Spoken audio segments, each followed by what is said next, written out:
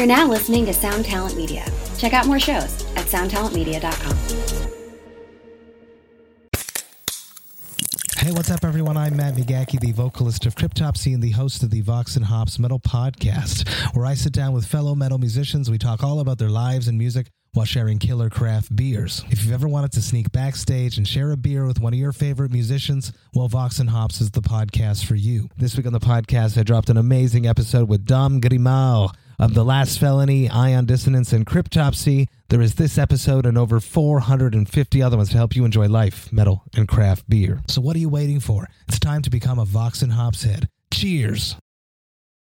Welcome back to Fly on the Call, candid conversations on music. I use the tagline today because this is probably the most candid and natural conversation on the podcast yet. Today's guest is the amazing writer and my close friend, Joel Funk. Joel started a website called 36 Vultures because he can't shut up about the music he loves. After learning the trade and figuring his writing out, he put 36 Vultures to rest and moved on to Substream, where he churned out premieres like crazy, among other things. He's since scaled back his writing a bit, but continues to write for both Substream and The Alternative, with a style that is both intensely personal and exudes the passion he has for music. Before we get into the interview, I just wanted to give a quick reminder about some cool Fly on the Call related stuff. Most importantly, I finally made a Spotify playlist for the podcast. It's called Distinguished Guests of Fly on the Call, and will be linked in the show notes. It features 3 tracks from every musical guest who has been on so far, and is therefore full of bangers. I may even start to add new guest tracks on Tuesday, before an episode goes up on Wednesday, so be sure to follow along. The second reminder is that I post a hint every Monday as to who that week's guest is going to be, so be sure to follow the podcast at Fly on the Call Pod on Twitter and Instagram.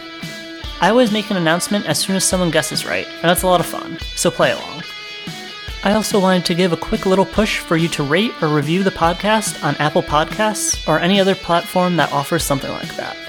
It means so much to me that anyone listens to the podcast, and I would love to see it spread as far as possible. Send a tweet, tell a friend, whatever you can do will surely make a difference, as well as giving me a little dopamine spike. And finally, I still have a bunch of fancy schmancy Fly on the Call stickers that I'd be happy to get into good homes. Just send me a message with your address and I'd be happy to send one out to you. Now without further ado, my interview with Joel Funk.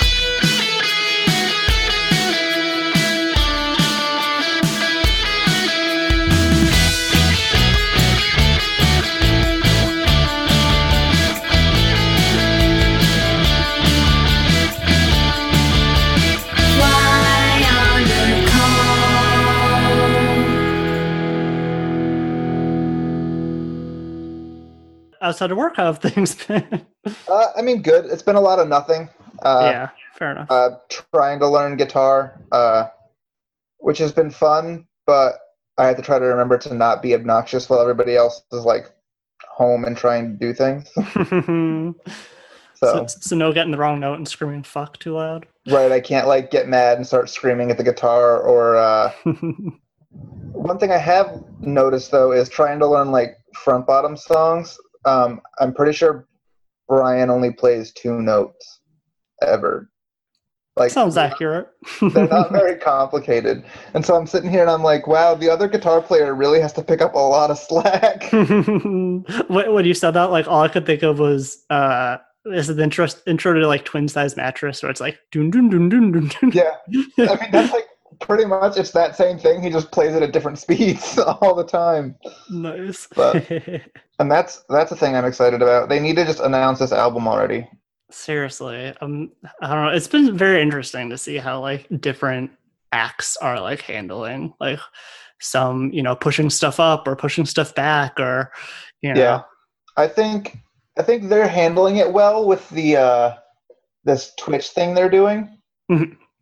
But like, because I think this thing was supposed to take the place of the tour they had to postpone in April.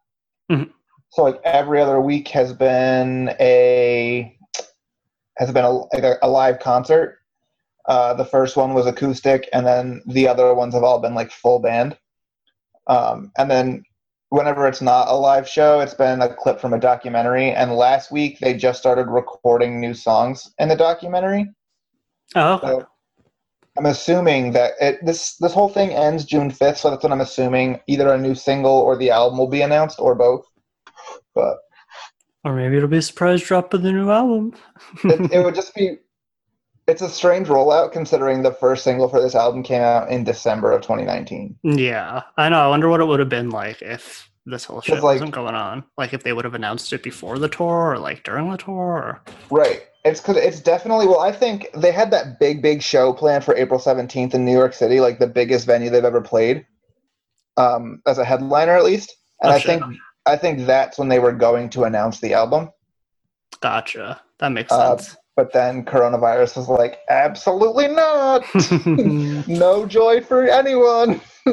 So I'm curious to see if this plays out as an album announcement or not. Yeah, definitely. I think the new Run of the Jewels drops on the 5th too, so oh, nice. Maybe it won't be a full drop if they don't want the thunder stolen from them. Yeah, true. Well, I'm not sure how much their audiences overlap, though. Well, you never know. You'd be surprised. Yeah. I got a pitch today from some record label that found me through the piece I wrote on the front bottoms for The Alternative, and they pitched me a queer hip hop group, and I was like, interesting. Interesting correlation you made there, but I'll give it a listen, I guess. Yeah, that's really kind of putting you down into like your one single. Yeah, you saw the word gay and you were like, yes. Pretty much. Oh, and they saw The Alternative has 15,000 followers or whatever. Yeah. Yep. Make it happen. Yep. Exactly. But yeah, I mean, speaking of that and transitioning into your writing a little bit, I mean, like kind of one of the standout pieces that I've read that you've written would be that like the front bottoms piece, talking about, like your queerness and discovering, sexuality and stuff through them. Like, can you tell me about that? And like, I guess both that specifically and kind of your general process for like coming up with ideas.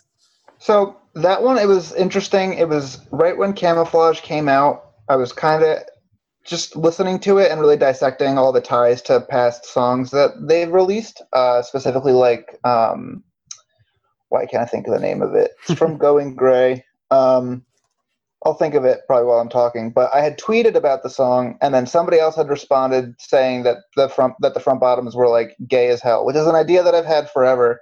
But we had gone back and forth, and then I started slowly kind of piecing the songs together that I think really paint that narrative. Mm-hmm. And again, it was cool to be able to. That piece is probably the most proud I've been of anything I've ever written, just because it's the most personal. Mm-hmm. Which is saying a lot for you. Right. I try to put a lot of myself into everything that I write, but with that one, I feel like I don't talk very often, at least in music writing, about like sexuality or about my sexual preference. Mm-hmm. I'm pretty obnoxious about it everywhere else. But it was cool to be able to look at that and be like, you know what, I think that's why this band speaks to me so much, is just because I'm able to find myself in with their writing, even if that's not what his intention was. Although I really do think that might have been a lot of his intention. I think it was a good way for Brian to just be able to get these things out that he's not otherwise comfortable maybe talking about. Mm-hmm. But idea-wise, there's not. It's never the same thing. So like sometimes it'll be something like that where I hear a lyric or I'm like, oh, I've noticed this trend, and I'll start trying to piece things like that together. With the front bottoms piece, back in October of 2018, maybe they released End of Summer, Now I Know, and I had kind of toyed with the idea of trying to piece together all of the songs where Brian talks about like the summer, and every time that he sings about the summer, it's always like either he's wildly in love or he's just fallen wildly out of love. Mm-hmm. So I think that this was kind of the spiritual successor to that. And then otherwise, it's just me rambling until I find something to go with. Mm-hmm. Yeah, and I mean, you mentioned like putting a lot of yourself into your writing, and I know like when that front bottoms piece went up, you were like, really kind of like touched by the way that people were like reacting to it. Like, how does that kind of like affect your writing? Yeah, I mean, it adds maybe not so much pressure. It was very cool to see people reacting, responding, and feeling the same way that I did. to it, just because a lot of what I've written prior to that is like album reviews or like song premieres, right? So it's very much I pour a lot of myself into what I'm talking about, but it's not so much a personal piece. Yeah. And just to be able to put as much of myself as humanly possible into this, just as much of me went into it as the music that I was writing about, and seeing people react to it so positively. I think it really has made me want to continue trying to write more op-ed pieces like that, and shy away maybe a little bit more from the regular album reviews and stuff that I was doing. I'd like to be able to feel almost like a personality than just like another music journalist, if that makes sense. Yeah, for sure. And I mean, I feel like that also kind of goes in with something else I was going to bring up, which is like kind of the way you like create friendships with like the bands that you discover and kind of like help them grow or grow with them and stuff. And like, how does that kind of like happen for you? I like to try to, well, one, I think it helps that once I find something that I really love, I don't comprehend the idea of shutting up about it, right? So like I will keep going until I will just keep shoving it down people's throats until I'm with them physically and they're listening to it, or they react to the fact that I said, hey, listen to this, hey, listen to this, hey, listen to this. But like, for instance, with Super American, I have followed Matt's songwriting since I Can See Mountains. That was one of the first, their album Life on a Houseboat was one of the first that I had ever, like, I heard it and I was like, I want to talk about it. Something about it really affected me, even though like looking back at it now, as much as I love it, it was basically just gibberish. Nothing about it was coherent in the slightest. But so I had kind of, again, I just followed his songwriting, and then when he came back with Thick Winter Blood was the name of it at the time, I had reached out and I had talked to him about working with him, and that just kind of blossomed into a regular, like, just that avenue of communication ended up becoming more of a friendship than anything else. Same with AJ from Bogues. I'm not sure if I'm pronouncing Bogues correctly or not. That's how I say it in my head. But I wouldn't say we're like super close friends, but we talk pretty regularly, and I'm always one of the first people he comes to when he has something he wants to share, which I think is special. But again, I think a lot of that just comes down to if I hear it and I believe in it, I don't know how to shut up about it, and I will try to foster some sort of community around it. Mm-hmm. Yeah, and I mean, you mentioned Life on a Houseboat being, in retrospect, somewhat like incoherent, but like something that always stands out to me is the way like you connect with lyrics. So like, when did that kind of like shift come in you, or was it more like the realization of the lyrics that as how you were interpreting them? Well, it's interesting. So like, I still cling to that album a lot lyrically. Like there are some incredible lyrics on that album. Like one of my favorite lyrics of all time is I'll build a house on a big old hill, cut my air supply and roll to the bottom. At the bottom, I'll plant my body and grow a new one, which comes from that album. But like in the grand scheme of everything else going on in the song, you're like, where the fuck did that just come from? Because like it literally, they have like these strokes of genius that come out of nowhere. And so as much as I do think it's incoherent, nonsensical, like just kind of babble, I think that works more often than it doesn't, and that's kind of what I cling to, is those moments of genius in the middle of nothing. That sounds like if someone wasn't listening to this conversation, they might think you were talking about Say Anything. Yeah, well, no, 100%. Say Anything is that's a band that I loved in middle and high school, and I mean, still love the older stuff to this day. But I think that's what drew me to them, was just one, how Max was able to have those moments of actual like clarity and genius in his like mental breakdown that is a real boy. Right? That was such a big, sarcastic, sweeping fuck you to everything. But there are these moments that just are so perfect, so perfect that you just can't help but love them. Yeah, for sure. I mean, and you also like mentioned like Life on a Houseboat being the first album that kind of like made you not want to shut up about it. Like, can you like chart a little bit of like your music history, like surrounding that, like before and after that, and like how it kind of changed things for you? Yeah. So, I mean, I was like everybody on Tumblr. I think I was a pretty avid reader of Property of Zack. So like I liked stuff like that. I had wanted to write album reviews. Interestingly, Logan, who is now one of the digital content editors at Substream, he had a website called Fuck Your Scenes that I got introduced to him because I was making Tumblr like layouts, right?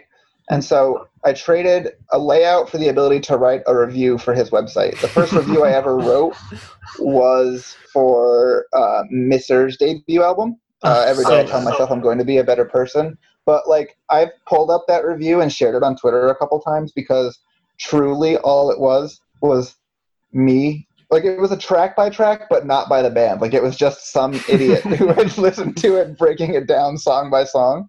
And then, but I enjoyed it a lot. So I knew that's something that I wanted to do.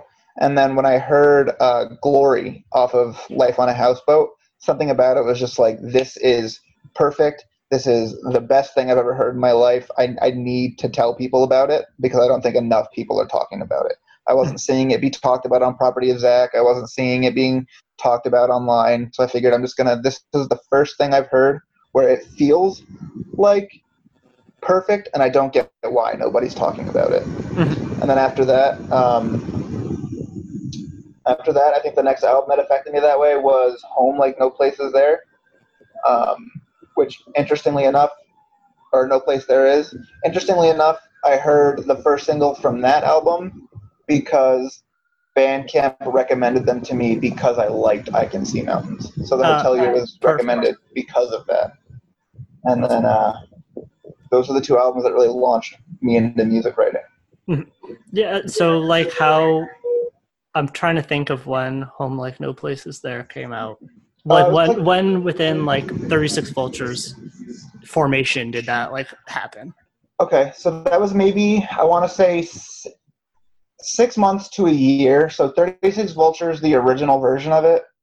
I would do album reviews, but it was like, I think the first album review I ever published on 36 Vultures was for Speak Low If You Speak Love's debut album, Everything But What You Need.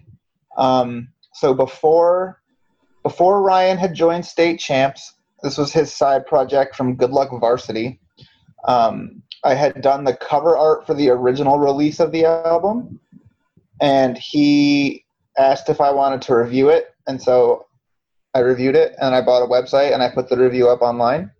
And then every time an album I wanted to write about would come out, I would reach out, and if I was able to write about it, I would. If I was able to get in advance, I would do it in advance, obviously, but I would still write about it. I want to say the trajectory went like Speak Low If You Speak Love. I think I did a review of Seaway's Hoser. And then I think it might have just been Home Like No Place There Is, or Is There. Terrible at remembering that album's like actual name. And I don't even remember how I got their PR contacts, or how I got their PR contact. I just remember emailing Will being like, hey, I have this tiny little bullshit blog. Can I write about this band? And that was it. Nice. And so was that like kind of like a turning point for you in 36 Vultures? Yeah, I think that was when I started to take the writing aspect of it like more seriously. At least review-wise, I think that's when I started actually taking time to make sure what I was writing wasn't just me reacting to it. It was more of me trying to relate to it and talk to people, which is how I prefer to write about music. I don't necessarily want to be like Anthony Fantano, who is strictly review. There's no attachment whatsoever. He's very much, this is bad and this is why it's bad. Whereas I'll try to weave some personal something into it. I'll try to take something from it other than these guys really know how to play the guitar. What's funny though is 36 Vultures up at that point was still just doing like maybe like a monthly album review, and that's all I was doing. And then this little tiny band from Virginia, who I don't think they're a band anymore, they were called Piscetti. Oh, God. Yeah. Had emailed me asking if I would post something about an EP release show of theirs in Virginia as like a news post. And that was the first news post on 36 Vultures. And then I just kept going from there. Oh, man, I love it. Yeah. But yeah, I mean, like, I feel like for a little while there, 36 Vultures, like, was kind of, you know, almost like, you know, like it felt like it could be like a property of Zach, you know, eventually. And like, so I guess, can you just like walk me through a little bit of your like mindset surrounding the site at like the various steps in its stages? So when I started posting more regularly, it became almost more like I would do that during the day before I went to work. I worked 1 to 10 at Walmart at the time. So during the day before I went to work, I would try to queue up as much stuff as I could, news-wise, and then I would monitor it while I was there. And I started with smaller bands because I was like, I obviously can't just assume that these bigger bands that I want to work with are going to want to work with me right away. So I was working with like Savior Generation Records, who did the first, I think up until Opportunities, they worked with Hot Mulligan. That was the first like big relationship I had with anybody, like press wise. And then I don't think while I was running 36 Vultures, I ever appreciated how many people liked what I was doing with 36 Vultures, because I always felt like I was never getting there was no like, the part of me wanted recognition that I wasn't getting, which sounds so childish, like looking back at it, because I was having fun and I was talking about music that I loved and I was helping bands that I love. Mm-hmm. But I've talked about it with James Shotwell and Jacob Tender a couple times, and Jacob, he regularly refers to 36 Vultures as the little blog that a lot of the bigger blogs were reading. Mm-hmm.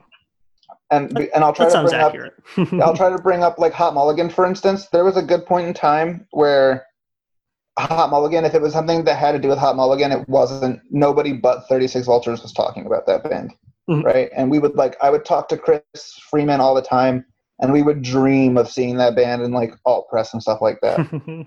So it was great. I mean, I sometimes I think that I was too hasty with just stopping 36 Vultures altogether once I started writing for Substream. But I don't know. I loved what we built, and I just wish I knew now, or I knew then what I know now about it, and I was able to keep that going. Yeah, for sure. I know what you mean. And like, so how did the transition to Substream like end up starting for you? And obviously that was like a big chunk of your writing career as well at this point. So the first thing that I wrote, I had reached out to James Shotwell had asked if I was interested in writing for Substream. After I'm good friends with Joe Urban from Take This to Heart Records, and he knew somebody at Substream, had pitched me to them as a writer, and then James had emailed me and asked if I was interested in joining the digital team, and I jumped on that in a heartbeat. The first thing I wrote for them was actually so when I started there, the first thing I had pitched was an interview with the Front Bottoms about the album Going Grey, which I did end up doing, but the first thing I ended up publishing was like a song premiere for some band that I wish I remembered the name of. And then while I was there, I don't know what was going on behind the scenes, but like a lot of people left, and I ended up becoming like the digital content editor minus the title of editor. So like I was responsible for like securing. You were pieces. The digital content, all of it. Yeah. But there was no title and there was no pay. So I don't know if you remember like the little mental breakdown I had on Twitter where I was like, I'm never writing about music again. I hate this. I absolutely can't stand the pressure of this. But that all happened so quick. So I went from 36 Vultures, which is like a passion project, to Substream, which I was like, sick. That's a name that people know. That's a name people care about. and I was writing some of my favorite stuff with Substream. Like the first piece I wrote about the front bottoms for them, which is called it's called Ongoing Gray, Aging with the Front Bottoms. One, I would like a redo because I did interview the front bottoms, but I think I told Brian I love you like 4 times over the course of a 10-minute phone call, which not great. Looking back at it, I wish I hadn't said I love you 4 times in 10 minutes, but I did. He was great about it. And I'm very happy that for the platform Substream gave me, 1, and 2, the fact that they're so willing to let me kind of come and go as I please right now. So like there is no pressure for me to do X amount of posts per month. The team there now trusts that if I want to write about something, it's going to be good. It's going to people are going to want to read about it. People are going to want to talk about it. And I'm allowed to just kind of come and go as I please, which is nice. For sure. Yeah. And now you're kind of like sprinkling in stuff at the alternative too. So like how do you kind of like, how have you been deciding like which outlet something is more right for? Well, like with the front bottoms piece specifically, I felt like the audience with the alternative would be a lot more receptive to what I was talking about there, because it wasn't so much like an album review, and it wasn't magazine content. So like when I think Substream, I still kind of think magazine content. So like album reviews, song premieres, strictly like what you would read in like an alt press or a Substream when they were still in print. This was so wildly personal that I was like, I'd like for an audience that is engaged and like is willing to be part of a conversation to read this. And that's a big part of why I pitched it to the alternative, is I think that audience is more willing to have a conversation as opposed to just look at it, read it, and retweet. You know what I mean? For sure. And then moving forward, it comes down to, one, I'll ask when I get a pitch, because it's never specific, I'll ask if they have a preference so that I know who I can pitch. So like, I got an email recently for a music video premiere, and so it could go either way. This is an artist that I know a lot of the alternatives fan base likes, so I'll pitch it there first. And if I haven't heard no from them yet, but if they were to say no or whatever, I would then move it to Substream. Or if it's something super last minute, I know that sounds awful, but like Future Crooks had reached out to me to review their the new 3-song EP they just put out, The Wind. And originally I was going to do that for Substream because I was like, I have like 24 hours to get this review done and like up if I want it done before the EP comes out. But once that window had passed, I was like, you know what, I think this is something, again, that review was so personal, and it was basically just me talking about me, and then here are 3 Future Crooks songs that I was like, I think that this is another conversational piece that would probably do better on the alternative. So if it's more conversational, that's where I'll try to bring it. If it's more of a community or like a personal piece, I'll bring it there. Yeah, that definitely makes a lot of sense. And like, it's interesting to me that like these kind of like op-ed pieces and like premieres are kind of like your 2 biggest things, because like when I think of a premiere, I generally think of I think of like the meme, here's 2 emo songs, good ones or whatever, that was like When the World Is a Beautiful Place, or whoever did like a split with someone else, I can't even remember. But like how did premiere, what is it about premieres that like attracts you to them? I think I just like being able to be like, here, I guess it's the same as reviews, but it's like, here's a song that I know I think you're going to love. Here are the reasons that I love it. I'm so excited to be able to be the person that gets to share this with you. It's the same as like, I look at premieres, like when I hear a song that I love, and because I'll text you, if I hear a song that I love, the first thing I want to do is I want to share it with people. Like, I'm just like, I love this. You need to hear this. I think you're going to love this. I love being that for other people. I like being able to be like, I think you're going to love this. Here's this, and this is why I love it. Please listen. And just, I know you're going to love it. That's my favorite thing to do when it comes to music, is just share it. Yeah, and like going off of that, like I feel like I've called you like my musical guru a few times at least. Like, how do you find music, and what like drives you to be so into finding new music? Well, so the way I find music, it'll vary. So like, there's a band I really like right now called Ugly. They just put out their album Goons Live Young on, it was two Fridays ago. They just put out their debut album, 10 songs, incredible stuff. I found them because of a Spotify recommendation. They had like 120 monthly listeners, so I'm not sure what I listened to that Spotify was like, we think you'd like this band. But thank you, Spotify, I guess.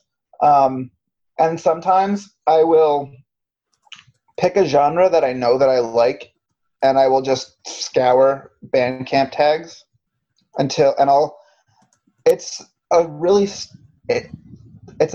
think it sounds silly, but the process I have is I'll pick a genre, I'll go to the tag, and then I'll sort it by new arrivals, so that it's not by like bestsellers, because obviously that's what people are buying, and I want to be able to hear something new. And I will fully just go based on the album art. So if I don't think the album art is going to catch my attention, I'm not going to click on it.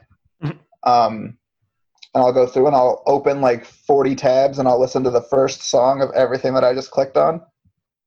And whatever I end up liking, I have like a Google Doc that I'll go back and I'll revisit. And if I still like it, I will share it with people. That's how I found out about Barely March.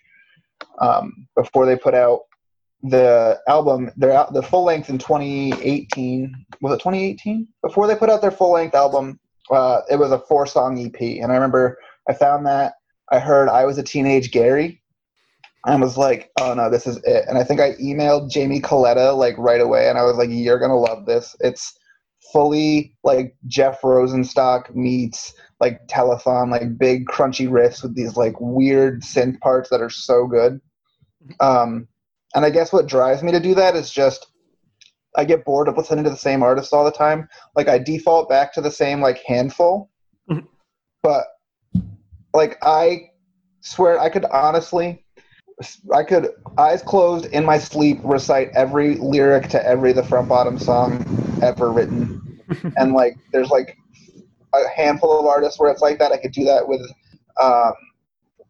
Runaway Brother. I could do that with Retirement Party. I could do that with a bunch of like a bunch of bands that I really truly love. But I get to the point where I'm like, yeah, I know this song already. I know it like the back of my hand. I want to find something new and exciting. And so I'll just do that Bandcamp scour. Like, how often do you do those? It's like once every couple months. I would say like once every 3 months I'll go through and I'll do that.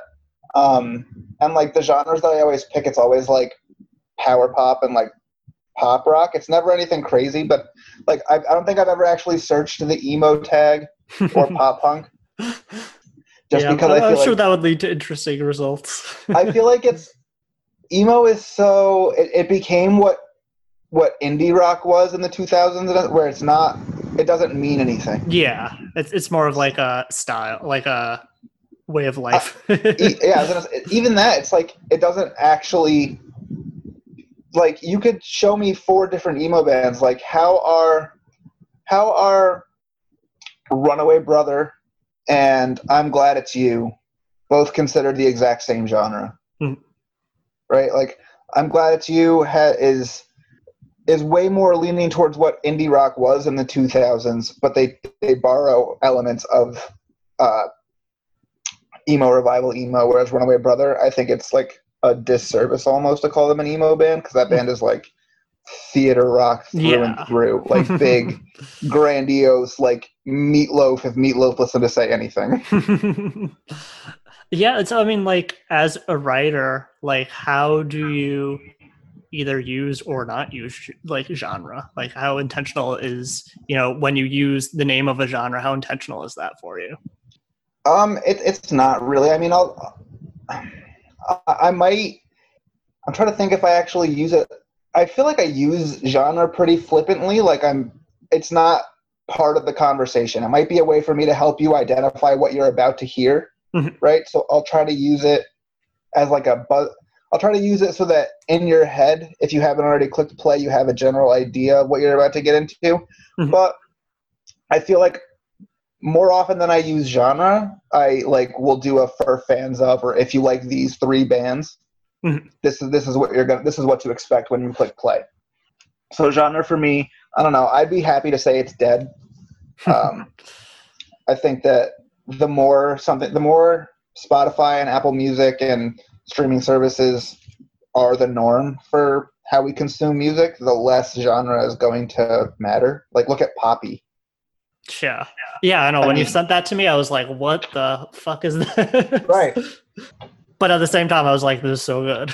Yeah, with Poppy, she's had such a wild career, like, musically. Like, her first EP was, like, bubblegum pop. She was, like, signed to Diplo's record label when she first got signed. And, the first big single was, like, a reggae pop song. And then she was like, yeah, no, that's not what I want. And she's made, like, I disagree. I couldn't put a genre on that if I tried. Yeah, I mean, I feel like you would have. I feel like most of the music that is like coming into existence, it's like by default like multi-genre, and it's like 100%. That's really interesting though what you said about like Spotify and like Apple Music and stuff, like kind of being the new version of that, because like, you know, obviously, like if you listen to like metal, it could give you poppy. If you listen to pop music, it could give you poppy, and you know, both people are just as likely to like it and just as likely to dislike it if you heard, oh, she's a pop singer or like she makes metal music. Right, exactly. And you have so much more freedom to like reach across genre and see, well, will I like this? Like, or you hear one song and it's like the access to multiple genres without like having to go out, and just the access to having everything at your disposal, I think, is creating a more diverse, just more diverse art is being made. It's not as, you're not stuck with one genre. Mm-hmm. Yeah, I mean, I think that you've kind of been championing that for a while, considering you had the piece where you said how the Dixie Chicks are like one of the most punk bands, and I'm curious, for sure. What do you? I mean, if you want to intro readers to that piece or listeners to that piece a little bit, but also like, I know like what the reaction to that was when like their camp shared it. Like, what? Yeah. Do you think there would be a different reaction in the Facebook comments today than there was when, you know, it was posted? No, I don't think there'd be too much of a difference. So like the gist of that article was that the Dixie Chicks won from the jump. 3 blonde women from Nashville, Tennessee, being like, actually, men aren't shit, bud. They suck. Like, they've never been afraid to be like, yeah, okay, cool. You can offer me a relationship and that's about it. I don't need you to be there. Goodbye Earl being like a song about literally murdering your abusive ex-husband. Incredible. Incredible. And then when the Iraq War happened, the fact that they were so willing to be, again, 3 women in country music from Nashville were so willing to be like, we do not agree with this needless war. It's going to do nothing but cost us American lives. That's such a liberal stance on things. That's such a leftist stance on things. And for 3 women in country music, which is predominantly a right-wing, like Republican genre where it's better to keep your mouth shut than to say anything at all. Mm-hmm. They sacrificed the entirety of their career. They put everything on the line. And then when they did start to get shit for it, came back with a song called Not Ready to Make Nice, which was just like, yeah, no, fuck you. I said what I said. Like, I said what I said, and I'm not going to change my mind. There's nothing you can do that's going to make me think what I did was wrong. And did it cost them their career? Yeah, sure. For a little bit it did. But that's what made it so like incredibly punk rock, was they were so willing to be like, well, if you don't want to buy our music because of our politics, fine, that's on you, but you're not going to change our politics. And then they came back in, I think, 2015. They did like a world tour. They just played the hits. And even on that tour, when they played Goodbye Earl, the backdrop for that song was a picture of Donald Trump with devil horns and a pitchfork. Like, they don't care.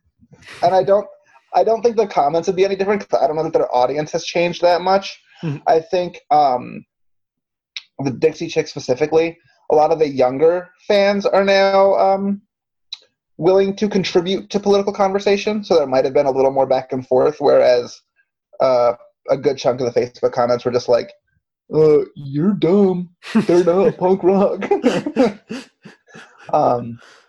Especially with this album that's coming out, no release date. It was supposed to be May 1st. I'm not sure when the new release date's going to be, but like they came back with a song called Gaslighter, which is another huge, like, it's just a huge, the punk energy is unrivaled, and I still think that they might be the most punk band of all time. Just they're so willing to be like, yeah, cool, you chased us out for a little bit, but guess what? You didn't change a goddamn thing.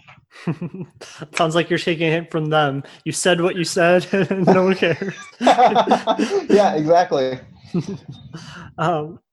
But yeah, I mean, you mentioned Ugly, and you mentioned like a forthcoming Dixie Chicks album, but what else have you been kind of like spinning to get you through quarantines? Oh man, okay, so I've been listening to a lot of that Ugly record. It's just so insane that it's like that record is so aggressive, but also like the hooks are these huge pop hooks, and the vocals on this thing are insane. The soul and the voice this dude has is incredible. So it's been a lot of Ugly. I just got into this band Fake Space from Buffalo. Mike from Pentimento actually has drummed on both of the songs that have come out so far. And the only other member of the band, his name is Christian. He has been in, I believe, the original lineup of Super American, and he was in Well Kept Things, which are two other Buffalo bands that I love very much. So I've been spinning those two songs a lot.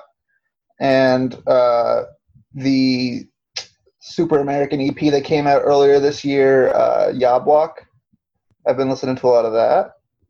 And lately, I think in the last 2 days, I've listened to almost nothing except for Billy Joel's We Didn't Start the Fire and Lady Gaga's Rain on Me. So do with that what you will. But yeah, We Didn't Start the Fire. I don't know what it is. Like last week at work at like 2:30, all of a sudden the melody for that song was just in the back of my head.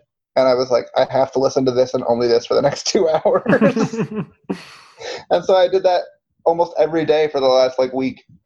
Nice. And then Rain on Me, the collaboration between Lady Gaga and Ariana Grande, one, I mean, incredible. Like, what a perfect pop song. Two, just like I there's something about it that every time I listen to it, it gets better. Like, it just hasn't. I haven't gotten sick of it yet. Nice. Yeah. And yeah, I mean, you've been on before. You know how I like to wrap things up by, just asking for like a piece of advice or something you've been thinking about, music related, life related, COVID related, whatever you want to share. Okay. You would think I would have thought for a second to have some advice, because I remember this from last time. No, it's supposed to be off the cuff. I think my advice was to stop pretending you were too cool to listen to Harry Styles. Yeah, that sounds right. Let's see. Well, life advice, I don't know if I'm qualified to give any right now, because it's been a real trip. Just maybe don't put so much pressure on yourself to feel like you're getting shit done. Getting up and just doing anything is enough right now. And musically, in a similar note, I guess I'm going to say don't pretend you're too cool to listen to Chromatica when that drops on Friday. Lady Gaga is back in a big way with this album. And also make sure you're excited for the new Joyce Manor Rarities collection that's coming out on Friday. Ooh. Yeah, I'm so excited about that. I've been talking about House Warning Party forever, and the fact that I can now stream that song forever and ever until I'm blue in the face is the best thing that's happened so far in quarantine. And there's my convo with Joel. If everyone had the same passion that he does for discovering and spreading music, the industry would be in a different place. Give him a follow on Twitter and keep your eyes out for new writing, and plenty of tweets filled with sick bands to check out. Lots of funny jokes on there too. Joel's got it all. A special thank you as always to The Alternative for helping to promote the show, Kaylin West of Tiny Stills for the theme song, and Michaela Jane Palermo for the artwork. I gave all the promotional spiel up top, but feel free to subscribe to the podcast on your preferred platform, follow along on Twitter and Instagram at FlyOnTheCallPod, or reach out to me at flyonthecallpod@gmail.com. Till next time, stay funky.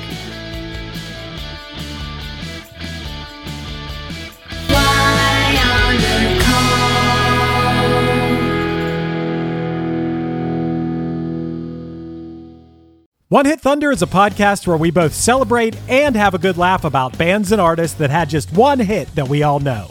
Each week, we're joined by a guest from the world of music or comedy to learn more than you ever thought you would about some songs that you can't forget. And we decide if they brought the One Hit Thunder or were nothing more than a one-hit blunder.